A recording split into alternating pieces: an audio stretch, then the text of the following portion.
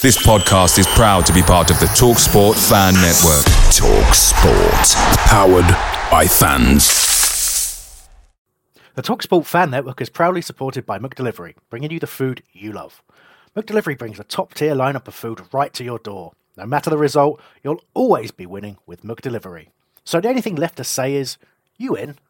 Order now on the McDonald's app. You can also get reward points delivered too. So the ordering today means some tasty rewards for tomorrow. Only via app at participating restaurants.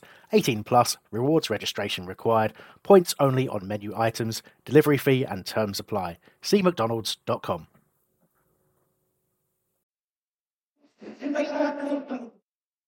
Hello. I got a message come up saying my mic is muted, so already I don't know what I'm doing. But you guys can hear me, right? You'll let me know if you can't. So anyway, yep, I'm not D. You could tell this. You could see we have different faces with different ages. I don't start by saying, "What's going on?" and "Let's go," or anything like that. I don't have a brand. But and I'm not going to apologise for that because he stuck me with this show. He knew what would happen. And we've got to look at a 5-0 defeat in the worst possible terms. Patrick O'Connor and Cara Rain with me. Sorry. Patrick is only here for a little while. He decided to join, even though he said he wouldn't, because he's got something he wants to get off his chest. I don't know what it is, really. I don't know what it's about. Looking forward to seeing it. Probably something nothing relating to football or anything like that. I'm sure it's just some general comments on the state of the world today, I think, probably. So, but yeah, thank you so much for joining us. Obviously, nothing really happy to talk about today, depending on your perspective. Maybe, this being potentially the straw that breaks the camel's back with Roy Hodgson, that could easily be a positive for some people, I'm sure. Look, really poor game. There's no getting away from it. We frankly, I felt like we'd lost the game before it even started. The lineup we put out was pretty predictable, lacked any real pace.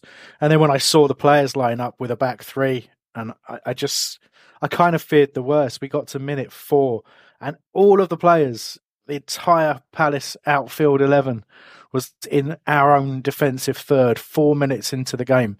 And that's the point for me where I kind of just knew this is going to go really, really badly today.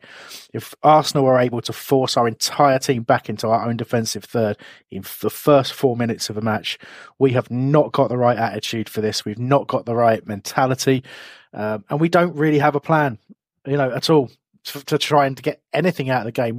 Our plan was, let's see if we can get a point if we're lucky. And I think even before the game, I didn't watch Roy's comments because frankly I can't anymore.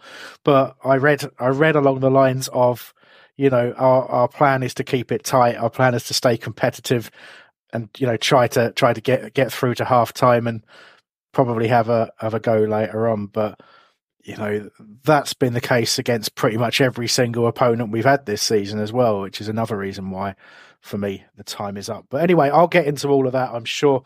But I suppose initial reactions from yourself. If I start with you, Cara, and then we can hand over to Patrick for his 45-minute rant. I feel like I'm the warm-up act. Yeah. Let's see where to start. Yeah. It's just shit, wasn't it? Like I don't even know if there is much point in us going through the game, to be honest, which I appreciate is what a live reaction show is for. But I don't think any fan is coming out of that going like, oh, let's look at what we did wrong at the back or whatever. Like it's the epitome of just where we are as a club at the moment. I think there have been times where like on the pitch hasn't represented us, flattered us a little bit, if you can believe it. In terms of like how much of a mess we're in as a club. And I think this is now just really the chickens coming home to roost. I said it like beginning of the season that I was worried that we were going to be kind of the Leicester City of this season, like the on paper team that were too good really to go down. So like people didn't really worry or whatever.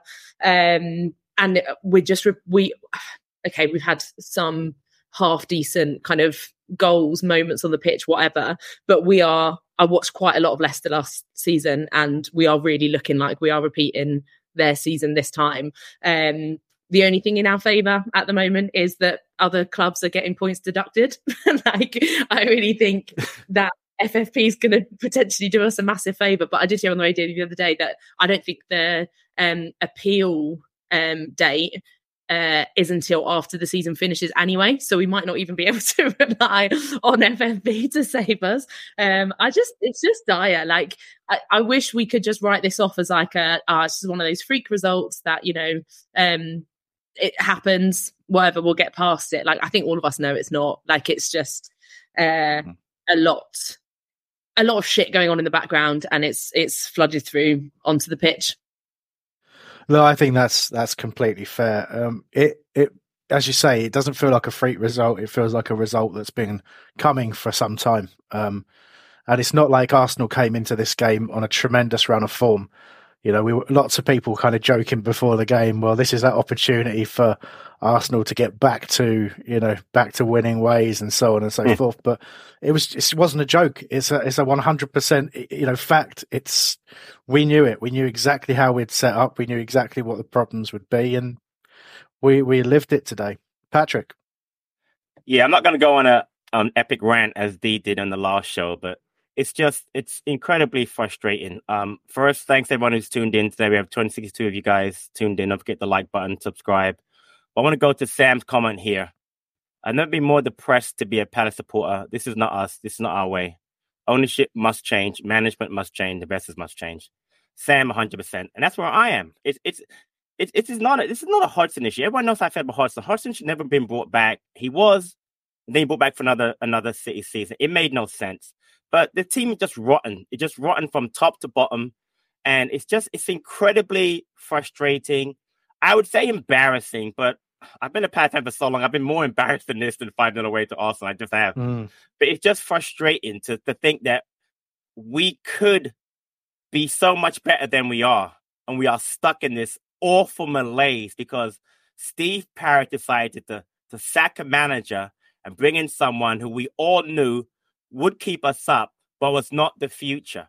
And the fact that he is still here, and now this is 1 win in 12. I'm not going to become Statman Pat, but I could if I wanted to. The stats right now are absolutely awful. On set pieces, we are a disgrace. We are awful. And that was something that Hodgson would lay his cap on. He was a defensive coach who did not give up goals from set pieces. And what he's done to come back? Set piece goals. It's been awful. And the lineup again, Jeffrey Schlupp and Will Hughes in the same midfield is never going to work.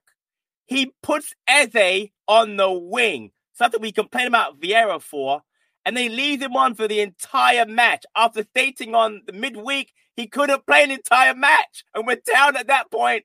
When he made the last time, I think we were down 3-0. He brings on Franz and Ahamada, puts Franz on the right. He's a left-sided player, and he puts Ahamada at right wing back. Okay, Roy, picture what you've done for us so far. Seriously, it's time to go. Seriously, it is honestly time to go. The Tompkins one I have no problem with. Yeah, he was clearly injured, clearly couldn't run. But honestly, the other subs made absolutely no sense. The lineup made no sense. I'm begging Parrish. I'm begging Roy. Either Parrish has to sack him or Roy has to walk.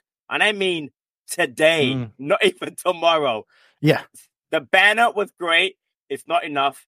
He has to go.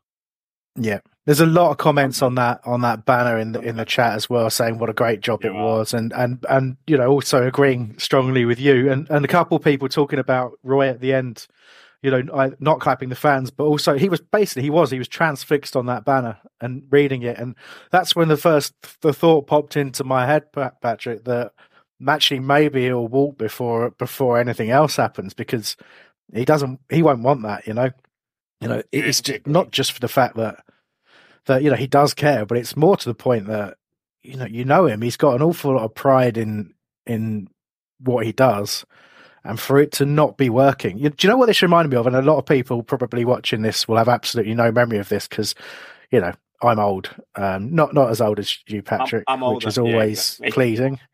But I'm quite old, and this reminded me of the Stevie Kemba Wigan away. Do you remember that, where it was like, it was Simon Jordan, chairman at the time, come out and said, like, we need a performance. Yeah. Yeah, and we got absolutely spanked all over the pitch against Wigan when we were all hoping just for we were hoping for this kind of like, at least we don't mind whether we win or lose or draw. We just want to see some pride and some effort. We want to see a team that tries to win the game and doesn't sort of take that negative approach of saying, well, they're too good for us, so we're not going to try. We kind of expected something, some kind of a reaction. And it happened again today. You got the start of the game and pre-match Roy saying they're a very good side, but, we're happy with the underdog tag. Well, I didn't think that meant we're happy with the underdog tag as in we quite happy taking the loss and not bothering, because that's basically what today was. It was like, let's not bother. Like, Yeah, and if that's not the intention, which I'm sure it wasn't, cool. Sorry, Amber, I was just going to say, you'd be forgiven watching that thinking that we're still in the FA Cup and that was like a sixth club who've drawn Arsenal, and it's, even then I think a team in that situation would have probably like been set up better than we were, because they would have, given everything to try and get something out of it. Yeah. But what even was the attempt at the cup? If you think about it now, give it the context of today. Like taking players off when you're 1-0 down to Everton, as you were saying, Patrick, taking Eze off at that point, protecting it. Like, so at that point, we're saying we're giving up on the cup to make sure we got some form of preparation for today.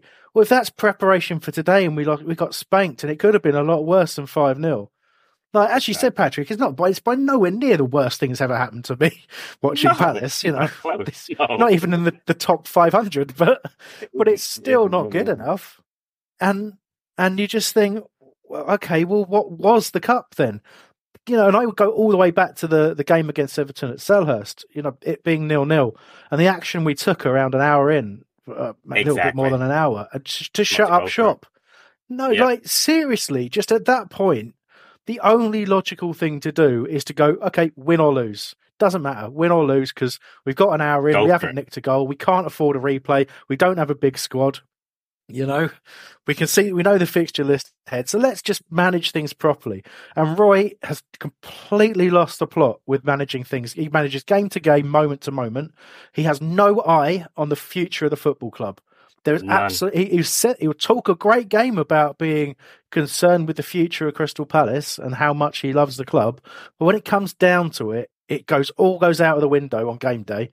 He does not care, and the biggest failing of his as a manager, the biggest failing of his is to complain that the players he has don't have experience while simultaneously refusing to give them experience.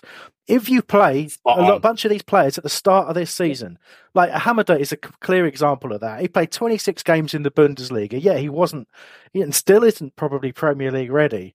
But there were so many opportunities to play him in his rightful position and give him 30 minutes here, 45 there, get him up to speed. And he hasn't done it. And now Hamada is a waste of time, because we're chucking him on in games and saying, right, go do something. You go play right wing back against Arsenal when you're 3-0 down. Oh, look, we didn't win the game 4-3, so he's a waste. Like, it becomes a self-fulfilling prophecy, and that's Roy all over. He creates a bunch of scenarios. I'm sorry because I'm going on a rant and I know everybody else wants to speak, but to me, Roy does this with our whole squad. He looks at the limitations of the squad. I could go through every single position, but I'll pick my favourites. So he looks at right back and he says, okay, right back, I've got Klein or Ward. Ward's my captain, right? So Ward's going to play every week because I made him my club captain because he's been around forever and he's got a great leader, blah, blah, whatever the reasons. But I'm going to play Ward every week. But because I'm playing Ward every week, I can't play a system that enables the fullback to get forward. I need to play to Ward's strength, which means he's going to drop inside and act as an additional centre-back the majority of the time, which leaves that flank completely open, which means whoever's playing on the right-hand side has to do 50-50 defensive and attacking work at best. So that completely changes the way you have to play. But then he does it the same thing with Jeffrey Schlupp. He goes, okay, I'm going to play Jeffrey Schlupp basically every single week. He's not fit, he's lost his pace, he can't pass forwards, but he does some really good things running around. And if I ask him to do those every week, he does them every week. So I get to the end of my game analysis and I say, okay, I'm looking at my game analysis of Jeffrey Schlupp. He successfully completed the number of blocks I wanted him to complete. He successfully positioned himself in the positions that I wanted him to do. He played within his capabilities exactly as I asked. Therefore, he gets picked every week. But just because he does everything he's asked, it doesn't mean he's the right person to play in the midfield, because he isn't. because he's not good enough. And there's so many Palace players that you can say that about right now in terms of Roy picking them every week. But he started to do this thing of like picking people in really odd positions and making odd decisions about whether he's got, a host of midfielders to choose from, but he chooses to play Richards. And actually, I like Chris Richards, and I thought he's been outstanding as a central defensive midfielder. But then we've moved him into a back three today, and Anderson and Gay didn't seem to like playing in back three, and Richards seemed completely lost. So why do we do that? Why is that? What's the tactical decision there that it kind of worked in us losing against Everton?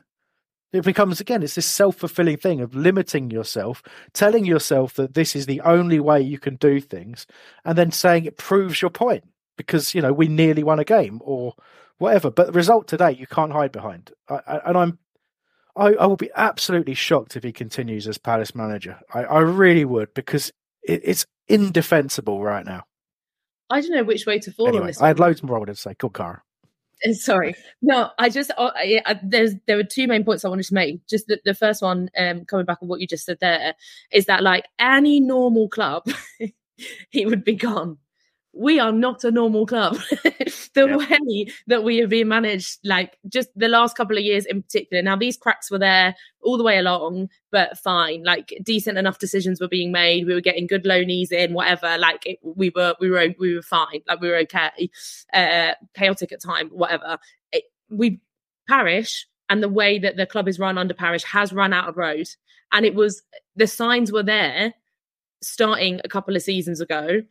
People didn't want to accept it. I get that. He certainly doesn't want to accept it. I get that. He's rich compared to any of us, but in terms of the other kind of football people he's going up against, he's not. So he's wanting to cling on to that as long as possible. Fair play to him, whatever. But his plan, surely, and I think most fans now on this page, that his plan was, we'll just get through this season. Luton, Sheffield United, we've got 2 England goalkeepers, we do now. We've got Gay, we've got Eza, we've got the players that can just see us through this season. Let's not worry too much. We'll get through it, do whatever he needs to do, and we'll kick on next season or come up with a plan next season. And it's not working. I don't think he's the type of person that has a plan B. I think his plan B when Roy Hodgson isn't the manager is pull the trigger quick and get safety hands in. Who are the safety hands behind Roy Hodgson? If you're going to pull the trigger on him, he doesn't have anyone. Roy Hodgson is his safety blanket, like a toddler that needs the same blanket or just keeps going back to the same blanket whenever they're stressed, worried, whatever. I don't know who he goes to unless he's going to shock us all. And that work has been going on in the background over kind of Christmas and whatever, with the kind of writing on the wall. I don't know, but I will actually be more amazed if he does do the right thing and sack Roy. Not because I don't think he should, but because all of the signs say that he's just going to bury his head in the sand and just hope for the best until the end of the season. Patrick, I'll hand over to you because I know you don't have much time, but I'll come back in after you for something else. Yeah, got a few others who want to join in as well. Ah, cool. I'll bring them on in a second. I got you, Tim and Mason. I see you guys in the background. I'll get you on in a minute. But did you guys see? I'm looking for a comment in the chat, but there's a ton of comment. Potter was in the stands. And I have a friend who thinks that there's a link. I'm telling you right now, there is no way Potter comes to Palace. I can't see it. I just think it's totally try to make that link on during the TV. I cannot see a reason why at this point Potter come to Palace. Before the season, possibly. Especially, I'll say again, Steve Cooper is the one that Dougie loves, not Potter. Cooper is still available. It's more likely to be Cooper to come to Palace than Potter. So I want to get you guys your view on it before I bring Mason on and then Tim, and I have to jump up. But what do you guys think about Potter being in the stand today? I mean, I would love it because it'd be funny, right? Oh, if we managed to somehow convince Potter to come to Palace, and I really rate him. I think I do too. He did pick up some work. He did pick up some work that was being done really well at Brighton when he came in, by the way. And you can see he left a really good framework for De Zerbi to come in as well. And he struggled at Chelsea, but everyone would have struggled in those circumstances. So I got a lot of time for him. But without being too sort of quaint about it, I think at the start of the match there was a distinctly larger possibility than at the end of the match that he would join us. I think probably as number 5 went in, you know, there was a kind of spinning chair, if you like, of him just sodding off, and you know, mysteriously Brighty and Parish can't get hold of him by phone now. He must have lost data signal or something like that. You know, he's gone, I think. So, but that's what we need. We need somebody who wants to put something in place for the long haul, you know, and bring people through. But you know, Cara, I'll let you give your view. Yeah, well, the first thing I thought, I actually heard it on the radio. I was listening to 5 Live as I was kind of sorting things out before the game started, and they were like, "Whoa, hold on, Potter's in the stands." Like, that stuff doesn't happen by accident. There's just nowhere you don't go into the seats that he was in and be there for the world to see at a game like this. And it just be complete coincidence. You just decided he fancied going and watching a game. Doesn't happen. So there's something behind it. What it is, I don't know. I think, again, if we were a normal club, if you kind of look at all of the things that we do have to offer, I think he'd be a great appointment. But it would only work if the way that the club is run is willing to shift to allow that to work. And that is obviously, if those talks are going on, presumably that will be the thing that he's also seeking reassurance on before he'd even consider it, let alone say yes. But I mean, honestly, I'd take my cat managing instead of Roy right now. So yeah, Pot would be great. Like, whoever. But yeah, let's go for it. All right, so let's get a few guests on before I jump off. So I think Tim, are you here, Tim? So he said he was cooking some food, so maybe I'll go. Yep, I'm here. Nope, I got you. Tim, Roy's biggest fan. What do you have to say about that today? I am not Roy's biggest fan, but I have been. I have been. Let me just say a couple quick things, and then I'll give the floor to Mason. This was not worth waking up at 5:30 a.m. for. Yeah, tell me about it. Not even close. I got the note on my phone at like 4:40 a.m. to see the lineup. And I felt as sick as I did on the night of the Everton replay. It's terrible. Like, you can't tell me, and not that you are trying to tell me this, but I can't think anyone would try to tell me that going into that match, I thought it was lost before kickoff. With the setup, we looked like a team. I'm so frustrated and depressed and angry. And I don't like being like this because Patrick will tell you, I'm the guy that tries to bring some, like, I try to see some positives here. You do. I don't know what the positives are. What are they? That he's out now? Is that the positive? That's the positive for me, that he walks or is fired after today, because if he's still here for Sheffield United, I was talking to someone in our chat. We're done, right? We're done. We might get 12 points for the season with this manager. That's going to be 35. That's not going to keep us up. I don't care about point deductions. That will not keep us up this season. I don't care. So, Patrick, I'm not convinced. I'm not convinced that the points deductions are coming. There might be one for Forest. I doubt that there's going to be much of one for Everton. At maximum, this would be. I am loath to agree with Simon Jordan, but I think he nails it. I think there's going to be an appeal, goes down to 6, then they get a 4-point, and now we're at 10, and it's the same. And they're not going to go down on a 10-point deduction. And I don't think Forest has a bad argument that's also a good argument. Forest's argument is that if we had sold Brennan Johnson during the window in which we were eligible to sell him, we wouldn't have been out of compliance. Fair enough. The problem is other clubs have done that, and you played him. You played him during the window when you could have sold him. So that's a terrible argument. You can't win that. On the other hand, they were in the championship for 2 seasons. So their FFP calculation is not 105 million. It's 61 million. Based on 2 years. Right. Exactly. It's 61 million. So will they get a little grace? Probably. I'm not convinced that Forest is going to get a points deduction. But let me just, because I'm cooking food over there and I don't want to burn the the place down. Two quick things here. Okay. The first is I do think Roy has to go. And I promised I would say something about the board here. I think the board is 1,000,000% culpable here. And I am not, Patrick, you know this. I am not anyone but Parrish. I have not been Parrish out. And the reason for that is primarily because I've seen, just in my job, I've seen a lot of nasty people. I've seen a lot of nasty people in football. You don't have to go very far. You just have to look at Dy Younger down at Reading to see how bad it can get. Like, it can get horrible. So I am not Parrish out at all costs. But we're kidding ourselves if we don't think that the board needs a refresh, if we can't rethink this. So all right, so if that's true, and there is a possibility of selling the club, who do you sell to?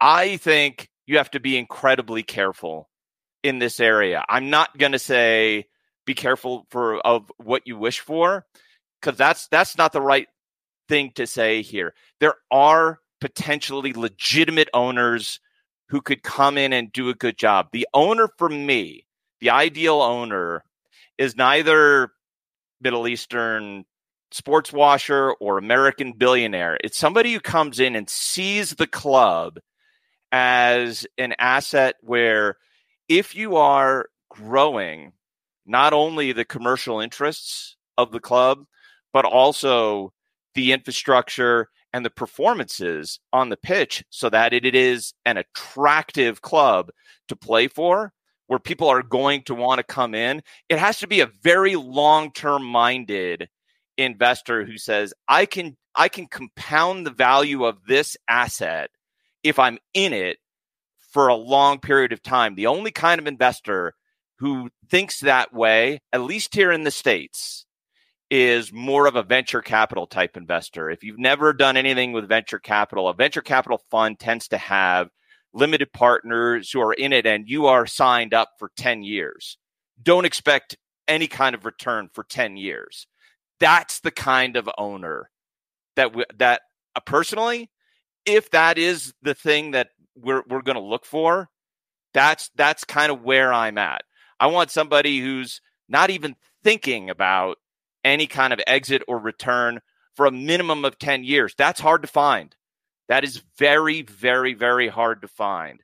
But I can't see us doing anything. Mom deserves the best, and there's no better place to shop for Mother's Day than Whole Foods Market. They're your destination for unbeatable savings, from premium gifts to show-stopping flowers and irresistible desserts. Start by saving 33% with Prime on all body care and candles. Then get a 15-stem bunch of tulips for just $9.99 each with Prime. Round out Mom's menu with festive rosé, irresistible berry chantilly cake, and more special treats. Come celebrate Mother's Day at Whole Foods Market. Away days are great, but there's nothing quite like playing at home. The same goes for McDonald's. Maximise your home ground advantage with McDelivery. You in? Order now on the McDonald's app. At participating restaurants, 18 plus, serving times, delivery fee and terms apply. See mcdonalds.com. Differently to that, I'm burning things here. So I would love to talk with you more, get Mason on. He's going to say smarter things than me anyway. But I mean, it's great to have you on. I love you guys. Hang in there. This was a shit game. It was awful. Yeah. But I mean, it was bad. It wasn't worth waking up for. But up the Palace. Love you guys. All right, Tim. Take care, buddy. Thanks, Tim. Thank you. Cheers. Actually, before a lot of good stuff there. But yeah, should we hand? Oh, go on. Yeah, I have to run. So, Cara and Ham, always great seeing you guys. I'll put Mason on and enjoy the rest of your day. Yeah. I can't get much worse. Cheers. Yeah, thanks, Patrick. Take care. Mason, you're taking over from Patrick. No pressure. Just want to just focus your mind. Get your inner Patrick going. But honestly, I mean, look, some general thoughts on the game. We can pick up a lot on what Tim was saying and the comments in the chat. But I just want to get your reaction to and how you're feeling right now. I think it will take quite a while for me to get over this result. It is our biggest defeat in just over 3 years since we lost 7-0 to Liverpool. That's our biggest defeat that we've seen. It's now 6 wins in 25 games. At what point does Steve Parish bite the bullet and get rid? What point? Now, the thing is, right, when that banner was raised, Roy looked like he was flooding up. He looked like he was going to burst into tears. Now, I don't like to see that, right? As much as I want him to go, and he hasn't helped himself, it sort of hit home that this is not all on him, right? The board need to take ultimate responsibility for this. Rehiring him, we all knew, well, I knew that this was not the appropriate thing to do for a team that was going to be going into the next level phase. We're 20 days into the window. We barely look like we're going to sign anyone. It looks like West Ham are winning the race for Calvin Phillips. So they're going to be the ones getting him. Who are we getting in this window? The players just look, apart from Eze, the rest of them just look, and possibly Jefferson Lerma, the rest of them just look disinterested. It's just a terrible result all round. To lose 5-0 just shows how poor it's been. Now, I know, I said in my YouTube video that I've just made, that I said that the club is now dead. It needs an electric shock. Now, maybe that was a bit over the top from me, because look at Reading. Look at where Reading are. We could be in a lot worse of a situation, right? But what we're saying is that we want to see something. We want to see even the slightest bit of progression. Now, looking at the Sheffield United game, it was in the middle of difficult fixtures, because I thought we'd still be in the FA Cup. We're not, but even still, we had Arsenal, then Sheffield United, an easier game, but then we had Brighton, Chelsea, Everton. That was a game that I thought we need 3 points. Do I trust Roy after that to get 3 points or even a point? Absolutely not.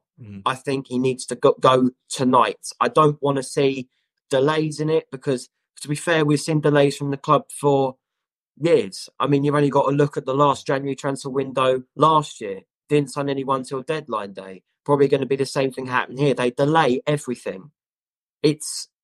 I don't know. The thing is, I know what the next question is going to be. Well, what do you want to see change? My simple answer is, I don't know. There's a lot to go to think about, really. And I know, Carl, I'll let you jump in just a sec. I mean, I've been trying to keep my eye on whether Roy Hodgson is commenting after that game.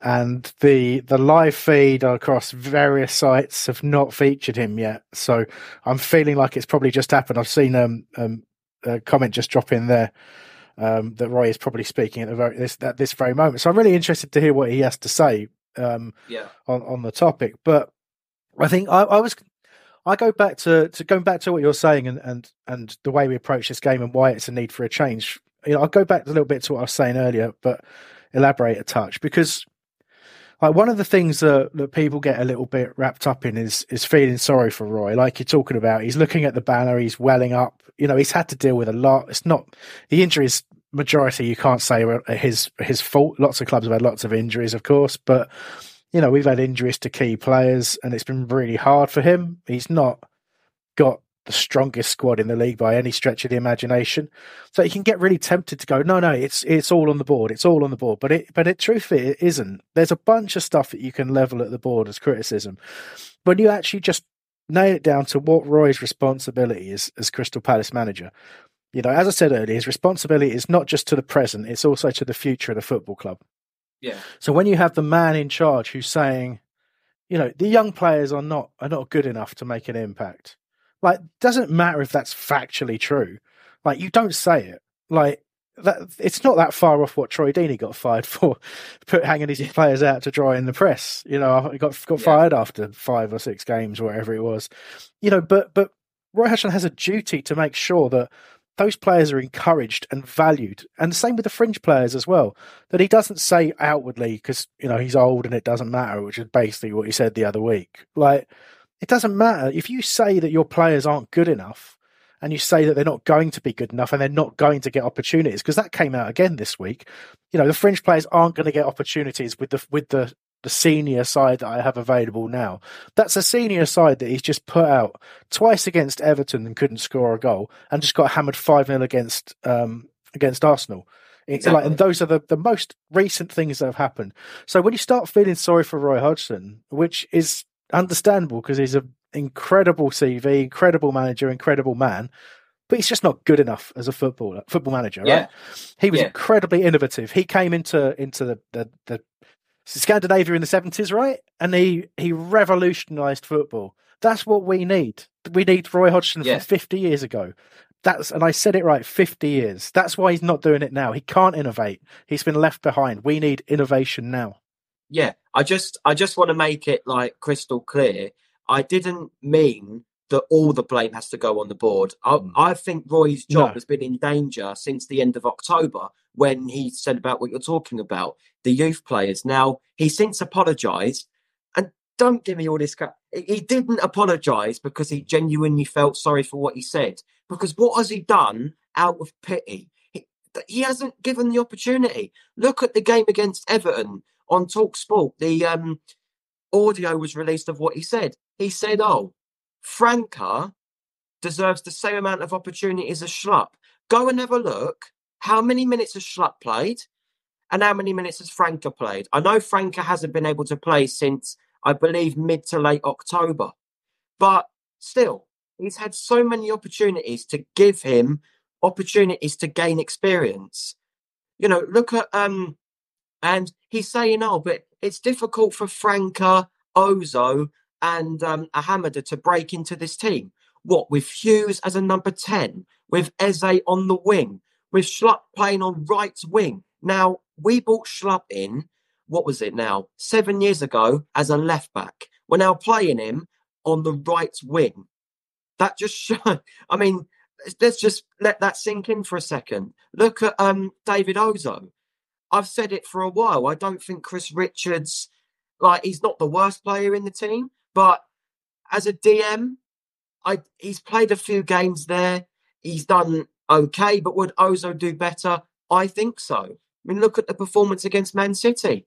70 minutes, replacing Joel Ward, did absolutely brilliantly. I think since he's played equivalent to about an hour of football since. I just wanted to pick up on a couple of things, Mason. I think everything you've said is absolutely spot on. There's been a couple of things, and I actually got a few messages from friends, non-Palace friends earlier, saying the banners and whatever else, but it could be a lot worse, blah, blah, blah. And we hear this a lot, it could be a lot worse, but it doesn't have to be this bad. And it shouldn't be this bad.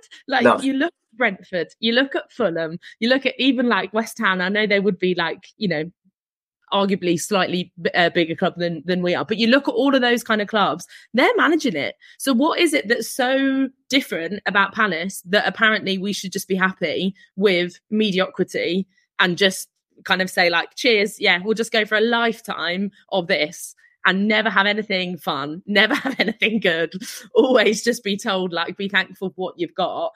It is nonsense. It's a lack of ambition from everybody, really. Anybody who has that mentality of I would get it if we were solidly mid-table, right? If we were always getting up there, always going on different types of cup runs, whatever, playing good football, putting a good display out there, I'd be happy. I'd be happy enough going through 5, 6, 7 seasons of that. Absolutely fine. But this is awful, and nobody wants to pay good money just to kind of take it away from the pitch for a moment and just kind of think about what people's football club is to them. People are paying very hard-earned cash during a cost of living crisis when things are not easy to go and either watch this football or subscribe to Palace TV, whatever, to watch it, Sky Sports subscriptions, whatever, right? They're paying all of that money out to watch this. It's not fair. And football clubs rely on their fan base and are asking us to keep shelling out, and then just tell us we should be lucky just to watch 11 players go out onto the pitch. It is an absolute nonsense. And I think we have to, as a fan base, keep up the pressure to say this isn't good enough. And we're not just going to sit here and say yeah, cool, thanks lads. whatever, we'll just keep watching. Because I think that is the thing that Parish does feel. He wants to be loved, he wants to be liked, and I think it's going to be really bothering him that he's not got that kind of special one status amongst the fans at the moment.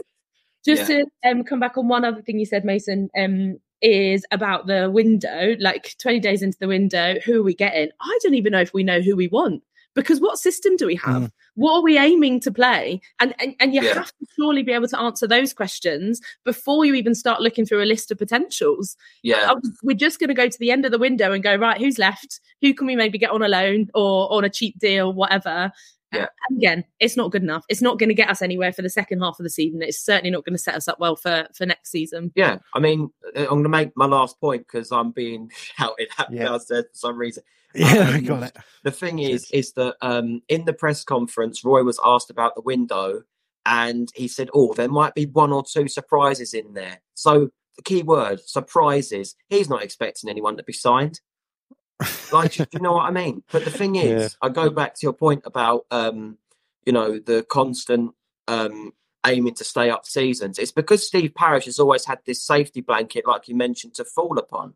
I mean, he tried to progress once with Frank de Boer, and then he fell onto Roy Hodgson, kept us in 11th, and I think that it's not obviously the worst thing that could have happened because we could have been relegated that season. But we should have had Roy for that season and then keep attempting to progress. And I know we did end up doing that with Patrick Vieira, but instead of, again, attempting to progress again, he's gone back to Roy Hodgson.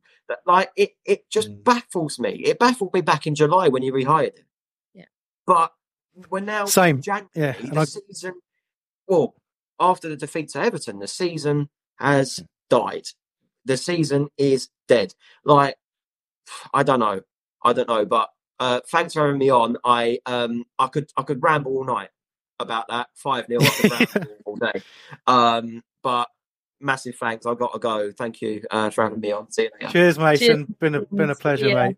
You had an awful lot to say there. There was loads I wanted to comment on, and I also want to cover Roy Hodgson's comments, which are now out. But Jordan's been sitting patiently in his car waiting to come on, so we're going to get him straight on. And Jordan, do you know what? The floor is yours. Whatever you feel you need to say, whatever you want to get off your chest, go for it.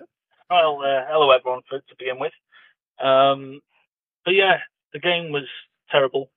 I've prolonged my Gobernok day by 2 hours just to watch that crap.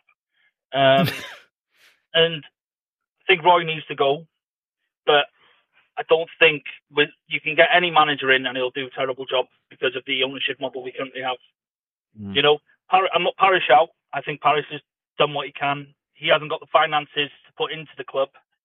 So when he didn't have the finances, he sold his shares to Texter, who bought his shares, and then Parish put all the money he got then into the club. So Texter hasn't really put anything into the club. He's just bought the shares off him. And Harris and Blitzer, they just loan the club money. So any money they give, we have to pay back anyway, which can work depending on how Parish works it. Because I don't think a loan system being loaned money will work, because then we just have less money every season. And until that changes, I don't see any manager coming in and doing a decent job.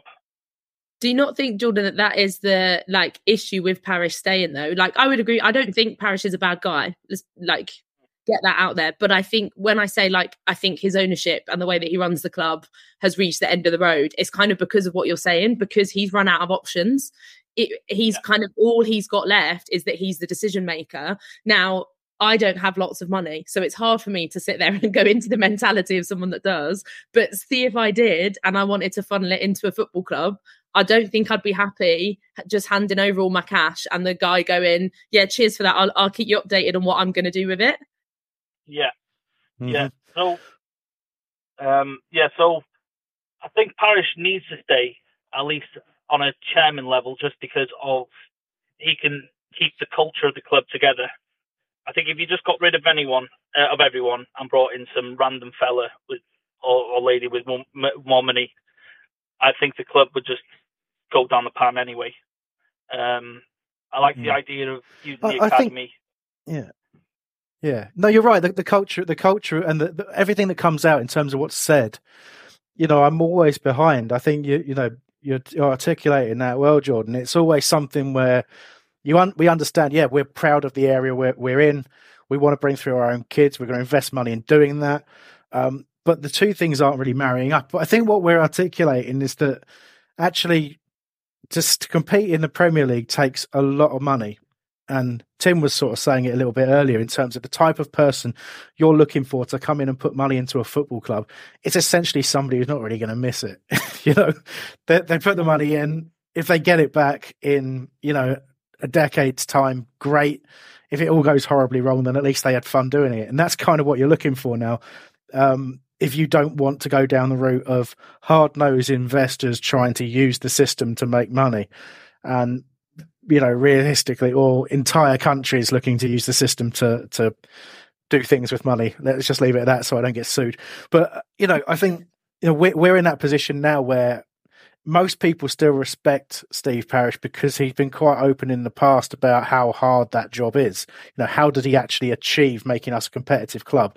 And he's trying to do it by increasing our revenue. So that the big slow haul, let's get the stand built. But if you start analysing it, like, we have a horrible habit of saying we're doing something before we even know if we can.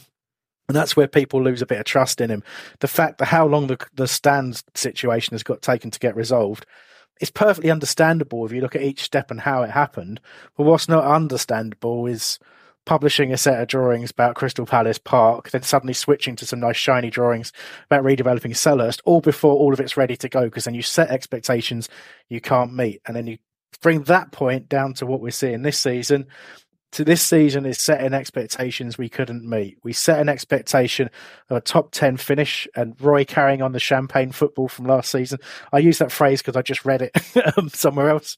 Champagne football. I don't think I'd classify it as that. But anyway, so we kind of like, that was our expectation going into this season. I say our expectation. I never believed it for a second, and I got a lot of criticism for that, as have many other people. But so be it, right? Everyone wants to think the best and to think the good time's going to roll, right? But the truth is, we set unrealistic expectations because we didn't invest in the squad to the level we should have done, and we brought back a manager who has reverted to type. And you start thinking about this game. Like, look at Eze at the moment playing out wide. When Roy came back in, he revitalised Eze and Elise by giving them freedom. So why is he taking that freedom away? And it's because it goes back to being scared. It's worried about losing. It's worried about not doing the right things. Worried about keeping solid. And we sent a team out today against Arsenal to keep solid, and we lost 5-0. What can you do with that? There you go. Anyway, I was just going to say, go ahead. When he came in last year, he was still hung up on, Vieira still had his tactics in the squad, the mentality. So he just piggybacked off that. And he thought, well, I'll just give it a go because I'm only here for a month or two. And now it's just gone back to Roy Ball, hasn't it? That's spot on. Yeah. And imagine if he'd walked after those 10 games. Imagine that was the perfect moment, wasn't it, for him to say, that's it, draw a line under everything. That's the perfect way to end. But he couldn't. He's got the football bug, hasn't he? Even talking before the game today, seeing his little face light up about the game ahead, and full of hope still. And he loves football, and he won't stop. And unfortunately, it's only going to end one way, I think. And I hate to say, I hope it ends that way today. But but there you go. But just to be clear, I'll let you go on, Cara. Yeah. Really quickly, sorry, but I think that is the saddest thing, because I think Roy has done some great things for Palace. Parish has done great things for Palace.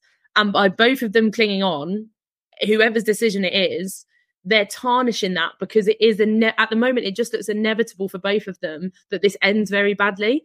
I don't want either of their endings at the club and their story of the club to be a really horrible one where everyone's just begging them to go. But that power sits with them as to whether or not that is the ending that they have at the club. And I think it's just so sad if they keep it going and just clinging on this way and don't just see that the time is up, or at least in Parish's situation, see that he needs to go in a different direction if he wants to stay in his position, because this is just completely untenable. Yeah. Anyway, Jordan, you're on your phone. We're using all your data. Go on, go for it. Go for it. I think the only thing that Parish can do now with the current owners. Just go back to Harrison Blitzer and say to him, I want to renegotiate. You got 18% each or whatever. I want you to put in 18 million each every season for us to use to purchase a player, purely on to purchase a player. We purchase them, they stay, we put release clauses in their contract, and when they get sold, you get your money back plus 25%, and then you just put that money in every season. And I think that's the only way that you can move forward with putting regular money into the club every year. I'd be up for that. You know? I'd be more than happy to see that. I can't see it happening, but you never know. Hey, Jordan. No. Thank you so much for joining us, mate. Yeah. So thanks everyone. Cheers, Bye. Jordan. Yeah, take care, mate. We'll speak to you again, I'm sure. All the best. Hambo, can I pose a question for you and people who are waiting to come on quickly? Just about FFP, something that I think Tim was touching upon. Do we think, given that we are talking about ownership of our own club, inevitably as well, I wonder how much this kind of like clubs being hit with fines and whatever else, and probably the fallout from that being the other clubs being a lot more careful. Do we think that's going to have a knock-on impact of maybe some investors that wouldn't go near football being a bit more attracted to coming in because they're not necessarily going to have to go up the people that can just funnel in losses after losses after losses each season? That's kind of part A to the question, and part B is then, does that have the potential to benefit us? I mean, it's a hard question because the whole thing becomes a little bit circular, doesn't it? And I mean, look, going back to the basics of FFP, like we are probably in a better position than most, right? I don't know if that's true. I've just said it out loud and I've questioned it, but yeah, we're not spending anything. Like we have paid absolute incredible attention to our obligations under FFP ever since we've been in the Premier League and before, to be fair. You know, we go back to the time where, you know, on our podcast we used to speak to Parish quite regularly, and he was really open like about the cycles of FFP, and he would talk us through what, you know, where they were in which cycle and you know what point they could decide what to invest in when. And I've lost track of where we are in FFP cycles, by the way. I don't remember. It's 3 years cyclical, I think. So at one point in those 3 years you can kind of take a punt as long as you know what you're going to do in the next two. And it's all built on selling enough assets. And obviously the best thing you can possibly do in FFP, which Chelsea are sort of trying to do at the moment, is sell your academy players for large sums of money because it's all profit and it all counts as your FFP thing. So I think that I've sort of talked myself away from remembering the question properly, but I think that we do stand to benefit from others' poor use of FFP, and we do probably there's a lower risk for us as a club that's going to be a thing that trips us up and gets us relegated. But that's no good if you get relegated anyway, through inaction, is it? So you then have the problem of how do you bring in investment? How do you develop as a club? And for a long time, and again, I can only say what's been coming out of the club as the answer to that question. It's invest in the infrastructure. It's to look at the fact that, so we still talked a few years back, one of the biggest drivers for improving for the new standard, improving the corporate facilities, was that brings a significant amount of sponsorship income. So, you know, as fans, we're going, yeah, but I'm still standing knee deep in piss in the Arthur Way. Thanks very much, mate. But of course, draining the piss out of the Arthur Way does not get you the £3 million, £4 million a season that it will get you for making the boxes nice and shiny, right? So, you know, that's kind of the sums that they have to do. And you do, as a fan, you do feel a little bit like, oh, am I even here? And right now, you know, that you couple that feeling with, so you're trying to think logically and support the people making decisions, because look, it's their benefit. Like Steve Parish, Blitzer, Harris, Textor, everybody benefits if Crystal Palace Football Club grows its stature, finishes higher up the league, attracts better players, attracts more attention, attracts bigger sponsors, can then build the stadium bigger, so the income generated gets higher and higher and higher. All those things, it's this kind of snowball effect if it all goes right. But But there's so many clubs that's true for, and it just goes back to, you can kind of forget all of that to some degree, because money, I hate to say it, like, I'm not saying the money isn't important. The income to the club being able to invest in the squad isn't important. It is. But when you look at a team like Luton is a great example, and there's more than one team like this every single year. Luton just happens to be the most recent example of this, who've come up with Rob Edwards, other than playing for Palace briefly, on his CV, there's nothing on his CV that says he's going to be this fantastic manager at Premier League level at all. He hasn't got 50 years in the game like Roy Hodgson's got that demand immediate respect. But Rob Edwards has got a team full of League One and Championship players, absolutely giving it the best possible go you can imagine at Premier League level. See, they lost to Arsenal. They lost 4-3 to Arsenal. And they were unlucky to lose 4-3 to Arsenal because they went for it. They backed themselves. They've got a philosophy, but it's not like a complicated, amazing tactical philosophy based on tiki-taka or total football. It's people believing that they're good enough and that together as a team that they can achieve something. And that's completely devoid in everything we do right now, isn't it? Like, you look at the team today, that did not feel like a team that were like, guys, yeah, Arsenal are going to want to win this game. It's an away game. We've got players out, but they didn't feel like everybody was together. There wasn't this big huddle and this, people like cheering each other on, got each other's backs, putting in challenges. That's just gone. And that was basic Palace DNA before, wasn't it? Like, that was what we used to love. A point on that, Hambo, you just reminded me, is at the end of the game, you saw two players who were over by the fans. Anderson, first of all. Now, obviously you can't see what he's interacting with, but who very clearly said, "What do you want us to do?" And then turned around saying, "Fuck off," right? And then immediately you get Eza up at the fans, just holding his hands up and like applauding the fans, and then just holding his hands up. And like you say, that is not a group of players who are going, right, yeah, things are tough, but backs up against the wall, we're going to fight our way out, but that is unhappy players with no direction, very little hope by the looks of it. And we go on from there. Absolutely. There's a lot of comments coming. I want to quickly jump back to Roy's post-game comments, but some really good, sensible things. I see John Dye, you're back in the chat there. Shouting for Mark Robins as manager. He's done a long apprenticeship in his managerial career, but he's doing some really amazing things at Coventry at the moment. But I seem to remember, John, you were Thomas Frank's agent a few years back, because you used to message every single show when we did watch along saying, let's get Thomas Frank as manager. Were you wrong? Probably not. So maybe we should go for Mark Robins. But anyway, just thought I'd point that out because I noticed it. And let's hope my memory is correct and that was you, John. Otherwise, you'll be very, very, very confused. There's a few stories floating about Potter still, but nothing sort of concrete. I was looking up those at the same time as well. But I am. So Roy, after the game, was talking to Match of the Day. He said the following: "The worst thing is that 3 of the goals all came from corner kicks." You don't say that was the worst thing.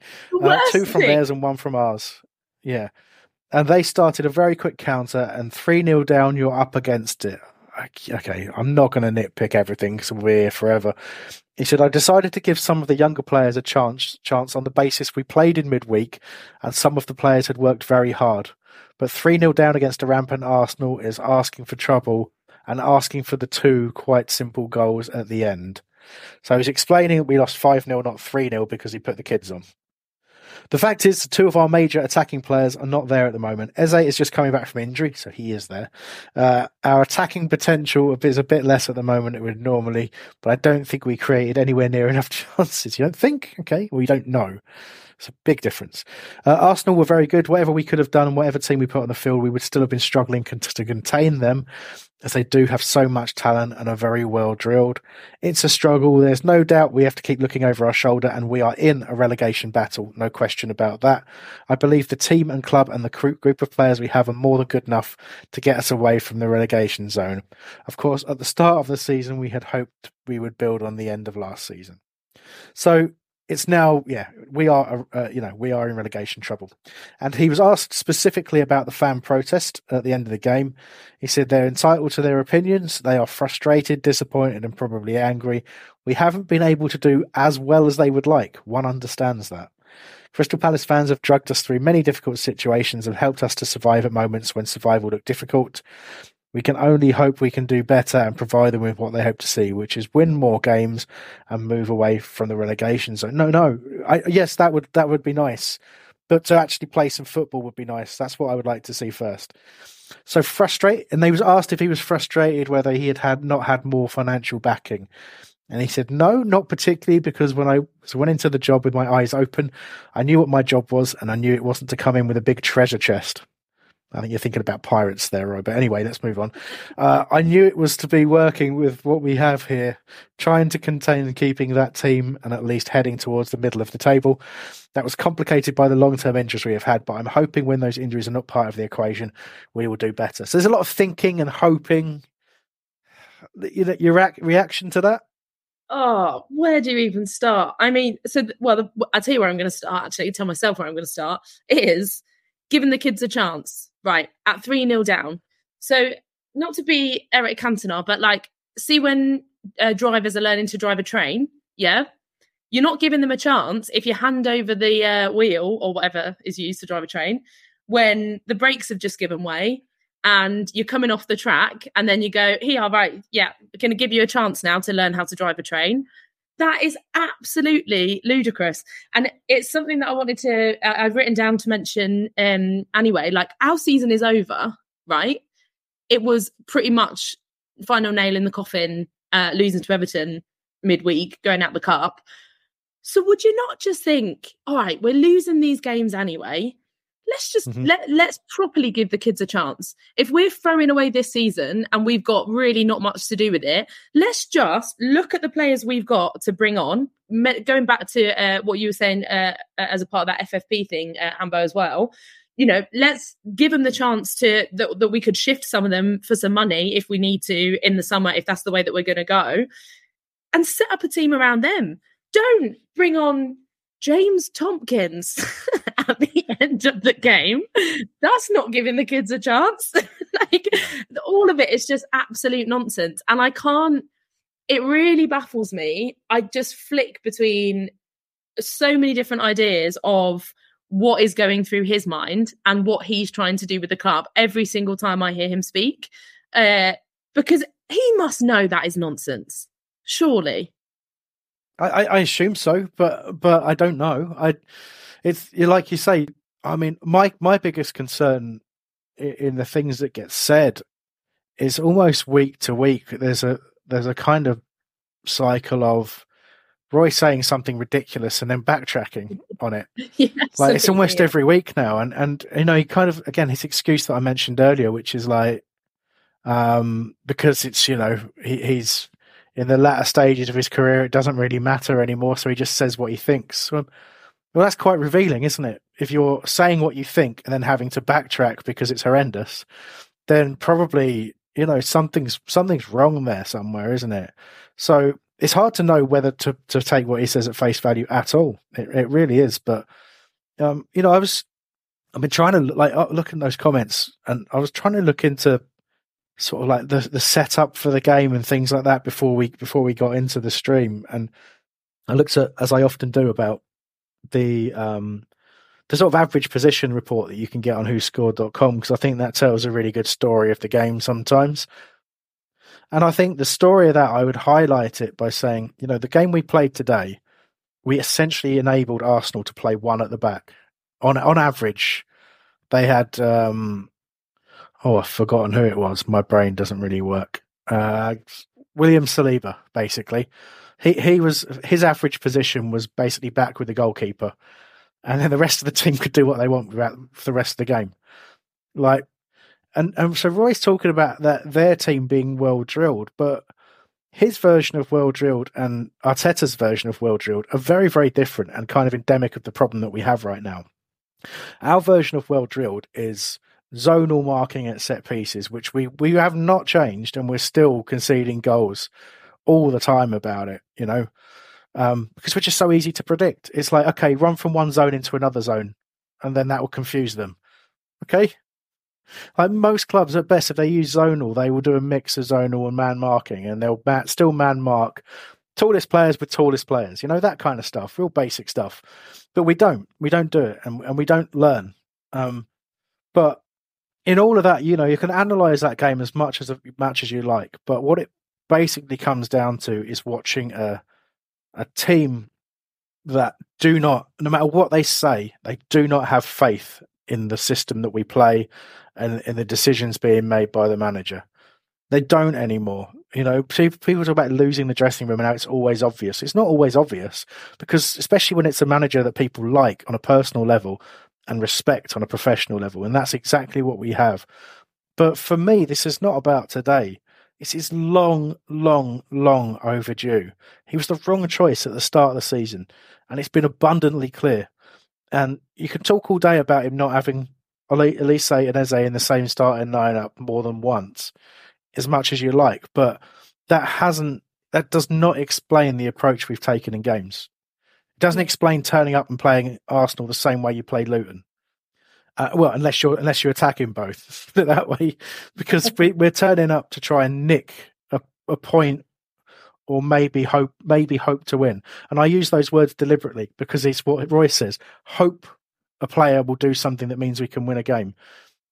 If I was appointing somebody like in my line of work, without going into too much detail, and they said in their interview, well, I'm going to come in, I'm going to kind of mess around a bit on the computer for a while with them, and at the end of it, I'm going to hope that there's a really good design that comes out at the end of it. I'll go, yeah, all right, cheers. I'll probably get somebody who's got a plan for what they're going to do and how they're going to achieve it, and then has some sort of quality control over the end product. Well, I'm not going to go with hope, because hope isn't really what I'm selling, and I don't think hope is what you should sell as a football manager. I think we've moved on from Roy. We really have, and that's the end of it. John is an entertaining commenter, and I'm just going to leave it at that. I'm not going to flash those up on the screen, though, John. So, look, I think that we've been on for well over an hour now, and I believe it's the time where we start to draw this thing to a close. I don't know how long DR usually goes on, because my brain shuts off long before he does, but I think we've probably hit towards the end of the show. So any last comments that you've got, get them in now before we start wrapping things up. But I suppose, Cara, last thing for you, really, I suppose, like, based on those comments from Roy, based on the performance today, are you expecting anything to change before the Sheffield United game on the 30th? No, I'm not. Honestly, I'm not. Right?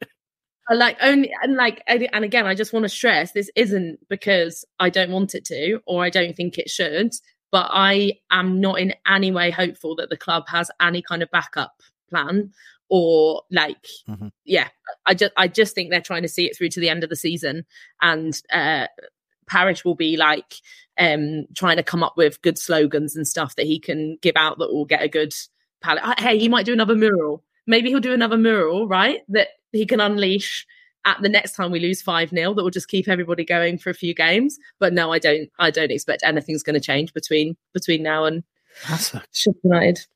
That's a good idea. Let's find one of those houses once Roy's face painted on it. Yeah.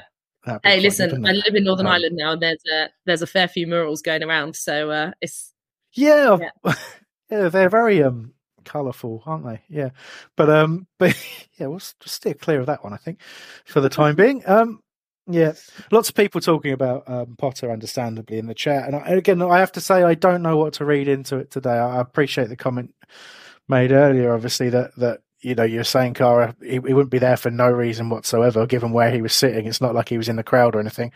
He's in the, he's a guest there for some reason. My gut feeling is he's being lined up for something else a bit better than Palace, and he's in there watching some Premier League football, because he's been linked with the Man United job, hasn't he, if they finally boot Ten Hag.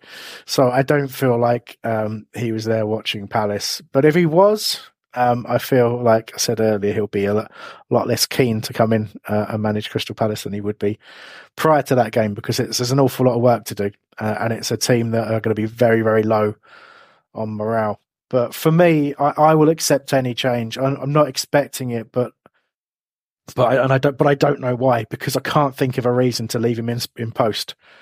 I think the form, the performances, the body language of the players, and the division that is growing between fans and club all point to it being the time to make the change. Right now, we've got a 10-day break till we play Sheffield United.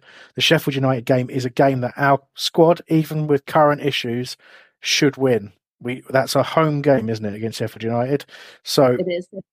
if we're not targeting that for 3 points, then we're doing something very, very wrong. So if you want to give a manager a nice run into a job before he has to go and play Brighton away and then go to Chelsea, that's the perfect opportunity to do that. You're in a transfer window, 10 days prep. I don't see when you're going to get a better opportunity, because the only other choice is wait till the end of the season, and that could easily be too late the way things are right now.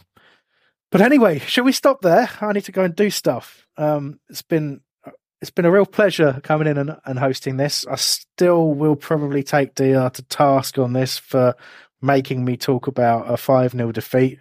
He had some sort of inside knowledge, I feel. But I hope he enjoyed himself. He was at the game, so he got some degree of punishment already, to be completely fair to him. But really enjoyed all of your comments. Really enjoyed speaking to a few of you as well. Those of you in the comments who didn't try and get on, I think we missed a few people, sadly, because everybody wanted to get a lot off their chest, I think. But those of you we missed, apologies. And those of you that didn't try and get on the show, please do so again in the future. You don't need much. You can do it on your phone. It's pretty easy to get on. We're nice. We don't mind talking to you. So get involved. That's what I would say. And just a little thing that DR wouldn't tell you as well. I happen to know that if you go to nordvpn.com/back of the nest, there's a little cheeky 30-day free trial that's available for you there. Those of you that listen to the audio of this that goes out on the podcast feed will get some more detail on that. But maybe I'll pop that in the chat if you go to nordvpn.com/back of the nest. A little bit of sponsorship going on. Turned into Stewie from Family Guy. I did for some reason turn into Stewie from Family Guy, and that is a sign that I need to end this stream immediately. Cheers all, take care, bye, up the palace, etc. Bye. It's the 90th minute. All your mates around. You've got your McNugget share boxes ready to go. Your mate's already got booked for double dipping, and you steal the last nugget, snatching all 3 points. Perfect. Order McDelivery now on the McDonald's app. You in? At participating restaurants, 18 plus, serving times, delivery fee and terms apply. See mcdonalds.com. Mom deserves the best, and there's no better place to shop for Mother's Day than Whole Foods Market. They're your destination for unbeatable savings, from premium gifts to show-stopping flowers and irresistible desserts. Start by saving 33% with Prime on all body care and candles. Then get a 15-stem bunch of tulips for just $9.99 each with Prime. Round out Mom's menu with festive rosé, irresistible berry chantilly cake, and more special treats. Come celebrate Mother's Day at Whole Foods Market. This podcast is proud to be part of the TalkSport Fan Network. TalkSport. Powered by fans.